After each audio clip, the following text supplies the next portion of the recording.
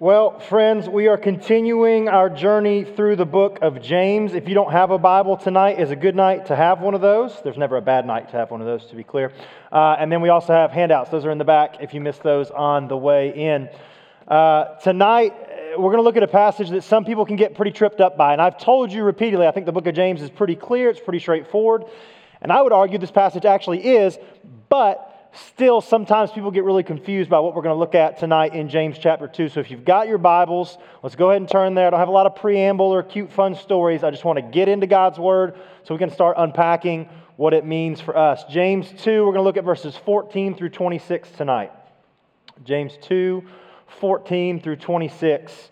We'll read a little bit and then we'll start unpacking it and connecting it to the rest of Scripture, and we'll go from there. James 2, starting in verse 14, says this: "What good is it, dear brothers and sisters, if you say you have faith but don't show it by your actions? Can that kind of faith save anyone?" Answer that question. Can that type of faith save anyone? What do you think? I saw one head shake no and heard like two people say no. Let me ask again. If you say you have faith but don't show it by your actions, can that type of faith save you? No. I wish that was a little bit more emphatic, but we'll get there throughout the rest of the night. Verse 15 says this: "Suppose you see a brother or sister who has no food or clothing, and you say, 'Goodbye, have a good day, stay warm, eat well,' and then you don't give that person any food or clothing. What good does that do?" Okay, let's answer that question. Does that do any good? No, it doesn't. In fact, that's kind of mean. Like, you're seeing a person in need, you're like, "Well, best of luck. Whoop, keep moving." We would all agree that's not good, right? Okay, as an aside, let me just say this. Most of us don't even do that.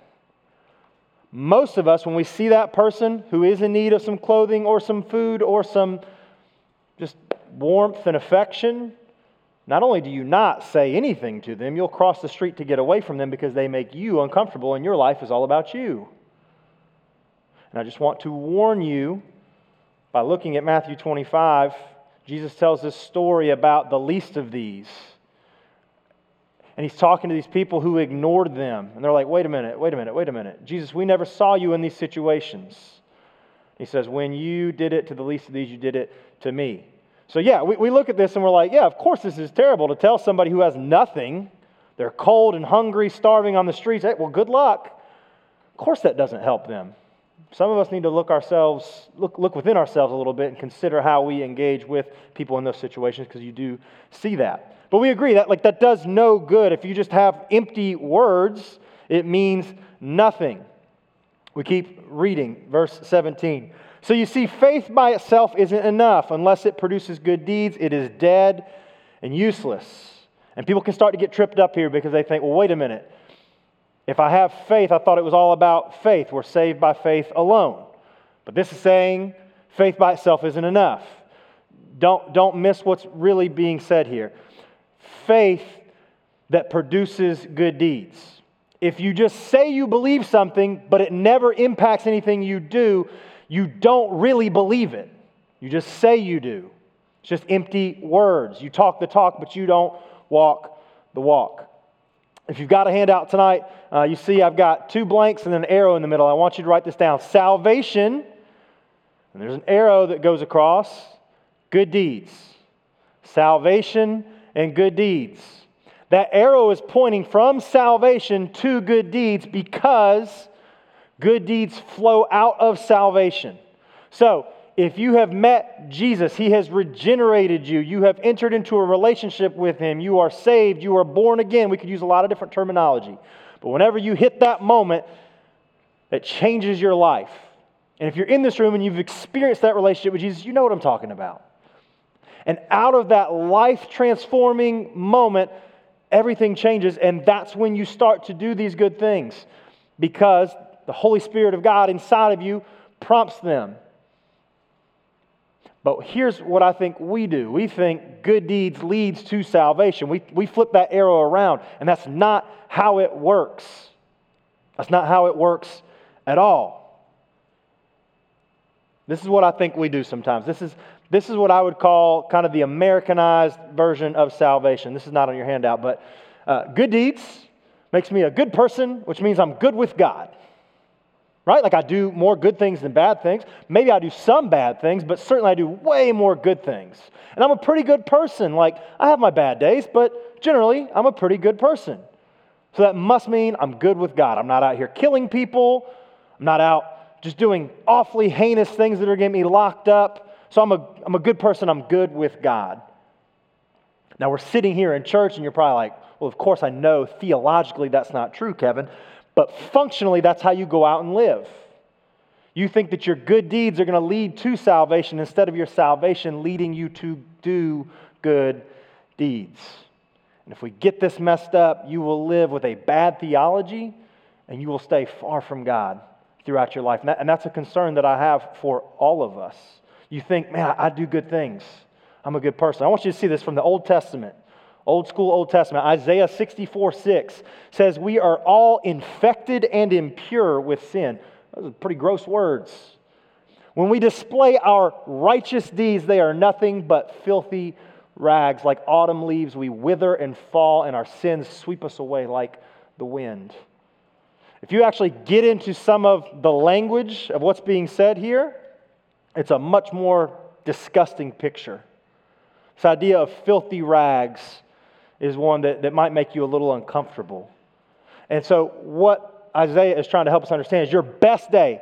Stop and think. Like your best day, when you are at your best, it's nothing but a filthy rag. Like it's not going to get you where you want to be. You think, but I am a good person. It's not about being a good person. It's about having a relationship with Jesus. And once you start that relationship, it'll change you and you'll start to live your life in a different way. Look at what Jesus says in Matthew 7. If you're ever like, well, I don't know what to think, let's look at what Jesus says. Matthew 7, Jesus says, not everyone who calls out to me, Lord, Lord, will enter the kingdom of heaven. Only those who actually do the will of my Father in heaven will enter. And he goes on, he talks about that many on that day are going to say, Lord, we did all this stuff for you. Let me put it in youth group language for you. Lord, I went on youth trips. I went to one camp. I served at OCC. I participated. I did all these things. I was a church member. Get away from me. I never knew you. One of the things that I get concerned about is that there are people in this room who think they have a relationship with Jesus, and you just don't. And you think because you come here on a Sunday and you can sing some worship songs and you know a couple Bible verses and you're kind of more of a good person than you are a bad person, you think, I must be good with God. Maybe you were even baptized. Maybe you serve somewhere. That does not mean that you are born again. It does not mean that you are a Christian. Just because you do some good stuff doesn't mean that you are saved. So don't get this twisted. Jesus says not everybody who claims to be a Christian actually is. You probably know people in your schools who say they're a Christian, but you know all that other stuff they do, and you're like, they're fake, they're a hypocrite. And that's true, but we've got to check ourselves. Some of us are real quick to want to look at those people, and like right now you're like, yeah, that person.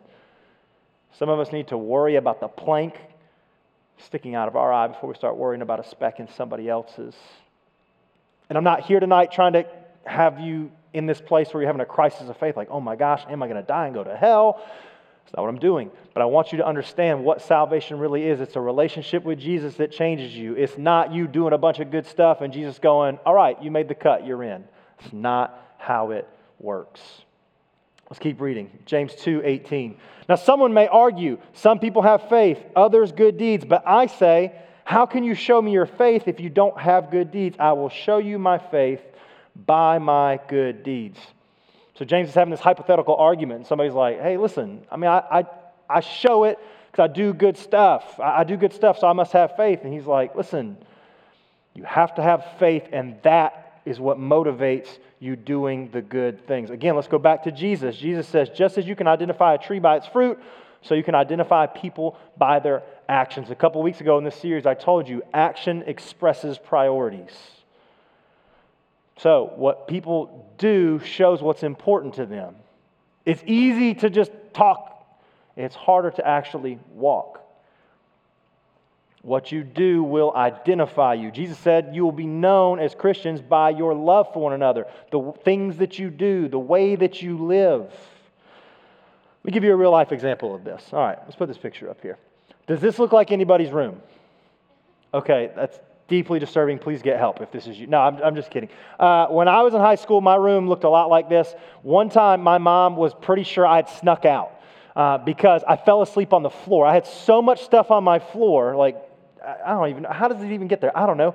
But it was there. And I fell asleep on the floor. And I remember her opening the door. She's like, oh my gosh, Terry, that was my dad. He snuck out. And I sat up. I was like, I'm right here. What are you talking about? But my room was a wreck. It was bad, okay? And some of you, like, this is your room. You need to work on it. But just imagine you go home tonight. Your room looks like this.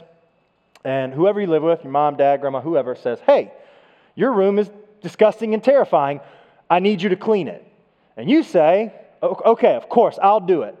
But what you do is you sit down on the couch, you start binging whatever that show is because you just got to get to the end, right? Or you start doom scrolling where you just can't put this thing down. You're just scrolling, 5 more minutes, scrolling. Or maybe you pick up the controller, you start playing video games. Maybe you pick up a good book, like 3 of you who enjoy reading. You're doing something besides going to clean your room. And a couple hours go by, and that parent comes back and says, hey, I told you to clean your room. Did you do it? And you're like, well, I know what you said. Is that obedience? Is knowing what they said obedience? Is having intended to do it obedience? No. Well, I meant to. I just lost track of time. If you say to them, I believe my room is dirty, does that make it clean? No. And they're like, this is silly. Like, this is a silly, childish example. And again, if your room looks like this, please get help. But my point is this. When someone tells you you got to do something, it's not enough just to sit and talk about it. You have to actually be about it. Now, what am I saying? You got to go out and do all this good stuff to prove you're a Christian. I don't even want to get to that. I want to start right here, and I want each of you to just think for a moment. Do I know I have a relationship with Jesus? When did it start? Can I look back at my life and see, hey, I was kind of living this way, and then I met Jesus, and boom, some things started to change. Doesn't mean everything was easy or perfect overnight. It just means I can see a clear moment in my life where Jesus intersected my life and changed the course of it forever. If you can't think of that moment, and I'm not saying you have to be able to tell me the exact day, what you were wearing, what you had for breakfast that day. I'm saying, can you tell there's a point in time where Jesus intersected your life and changed you forever? If you can't, this is the most important thing you can ever deal with. Do you have a relationship with Jesus or not? And again, I'm not trying to scare you, and if you know you do, please don't have this crisis of faith. The problem is there are people in this room who think they do and don't. It's because you do some good stuff and you think that makes you a believer, and you actually are not. It's a big deal.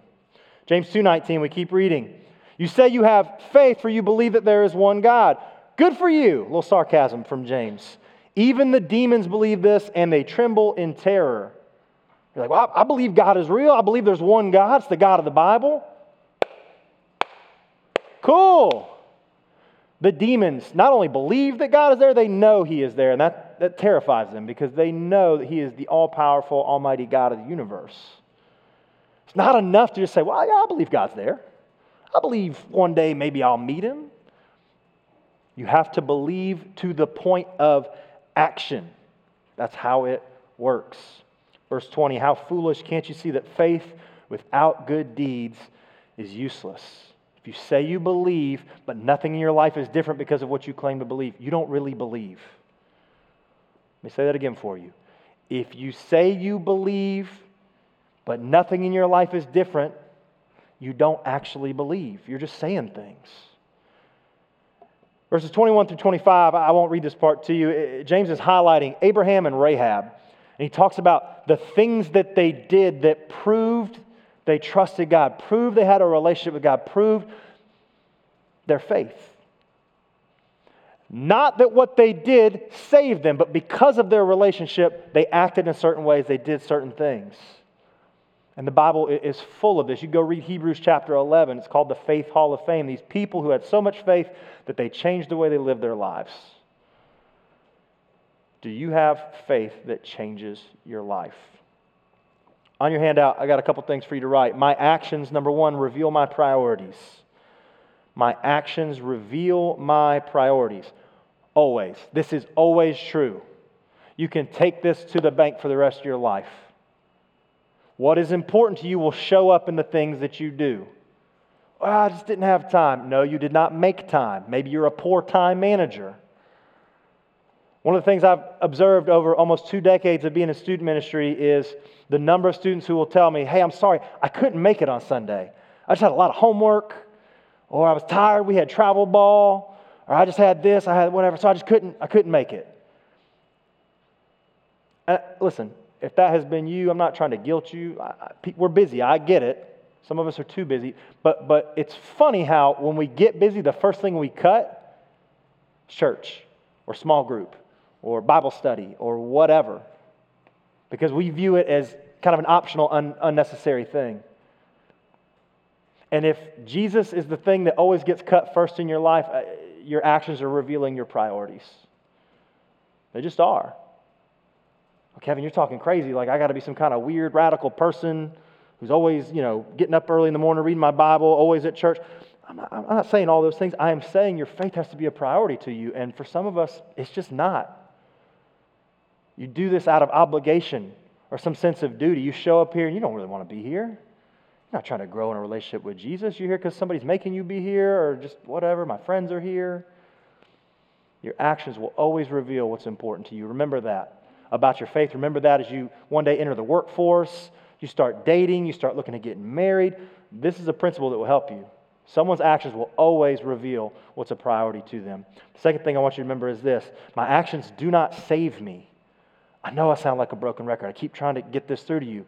You can't do enough good things to be saved. That's not how it works. The best person in all of history who didn't have a relationship with Jesus died apart from him and will not be in heaven.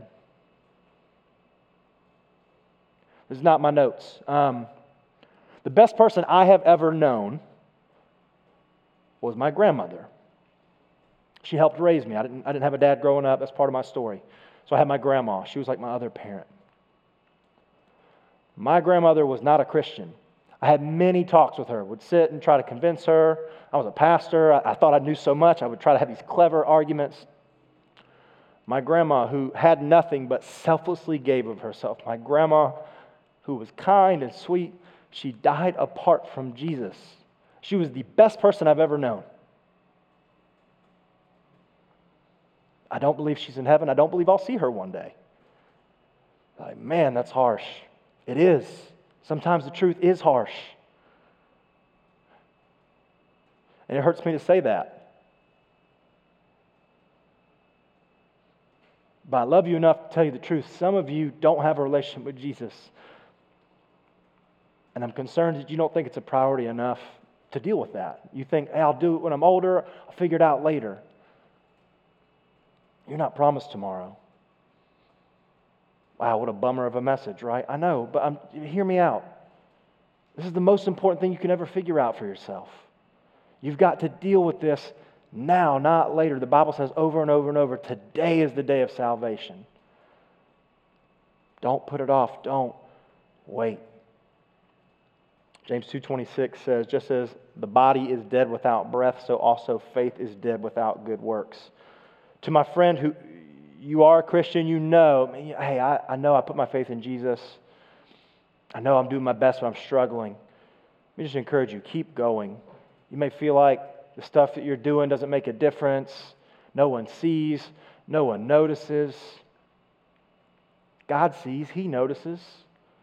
And I believe that He rewards your faithfulness, and that reward may take years to come. You may not even get that reward this side of eternity, but I believe God sees that. Keep going. Don't grow weary. Your good deeds aren't going to save you, but they're going to prove out your salvation. Think about somebody in your life who you know loves Jesus. And think about the way they live their life. You can see it all over them. The way they deal with people, the way that they handle their finances, the way that they love the people in their lives. It shows up. It just does. Years and years and years ago, I read a book called The Irresistible Revolution by a guy named Shane Claiborne. And in that, there's a quote that stuck with me for years and years. It says, I am alone, surrounded by unbelieving activists and inactive believers. Where are the true Christians? Man, you can go be a part of a ton of great organizations out there who are doing a ton of great things in the world. But if you don't have the message of Christ, you're giving them something that's incomplete. At the same time, we can come in here and sit and say we've got all the theology right, we know the Bible, we're believers, but you're sitting on your butt and you're not doing anything because of that. I would push you even further and say that an inactive believer, I have some real questions if they actually believe or not. But my point is this, if you say you're a Christ follower, you have to go and do something about it. You are not saved just so you can get beamed up to heaven when you die. You are saved to glorify God, and that starts here in this life. Your life should be different because of your faith. You will act on your beliefs. This is an example I always use. I've been using it for a long, long time. If you've heard it before, bear with me. What I'm about to say is not true. Everyone look at me. I don't want anybody to panic. What I'm about to say is not true. Okay? If I told you there was a bomb in this building, there's not. But if I told you there was, and it was going to go off in 30 seconds, all y'all, Peter's like, I'm out. Don't even want to risk it. You would immediately get out of this building. You wouldn't sit here and be like, I just don't believe it. Like, you would run just to be safe. Because you believe the bomb's going to go off. And if you're still here, bad things would happen. If you actually believe that Jesus loves you, that He died for you, that He rose from the dead, He's coming back, you're going to act on that. I'm afraid a lot of us just don't. Here's what I want to do. I'm going to invite the band back up. It's a big band. It's going to take them a minute to get here. Try to stay with me. Don't get distracted. We do this thing. We're like, who's moving? What's going on? I want to read to you some of the lyrics of the song we're about to sing. It's from a song called Promises. It says, I put my faith in Jesus, my anchor to the ground, my hope and firm foundation. He'll never let me down. All of us have faith of one type or another. Some of us are putting our faith in Jesus. Others of us are putting our faith in ourselves, our work ethic, our bank account, our relational equity. Like, you're putting your faith in something. This song's going to talk about putting our faith in Jesus, our anchor to the ground. An anchor is going to help you be where you want to be and not get blown away by all the craziness that's going on in the world.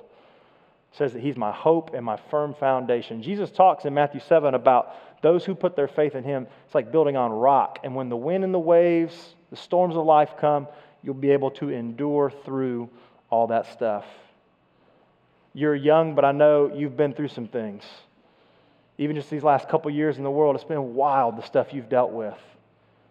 And when you put your faith in Jesus, it doesn't take those things away, but it does give you a different perspective on how to deal with them.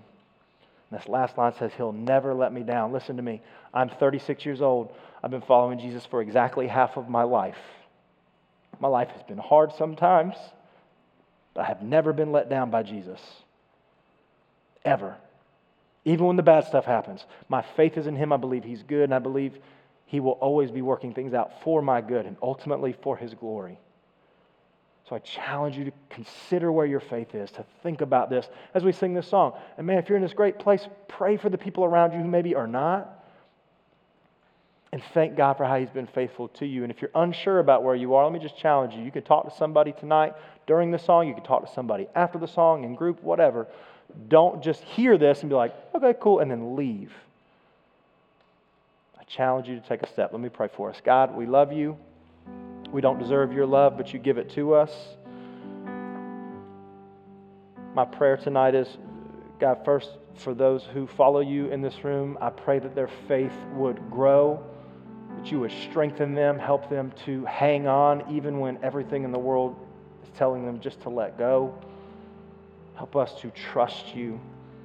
Help us to live our faith out in a way that shows the world that you are a good and loving Father. God, I also pray for the people in this room who don't know you, some of whom, God, think they do. I pray, Holy Spirit, you would convict them, give them clarity, help them to see where they really are in their relationship or lack thereof with you. As we sing in these next few minutes, speak, Holy Spirit, and give us ears to hear. We love you.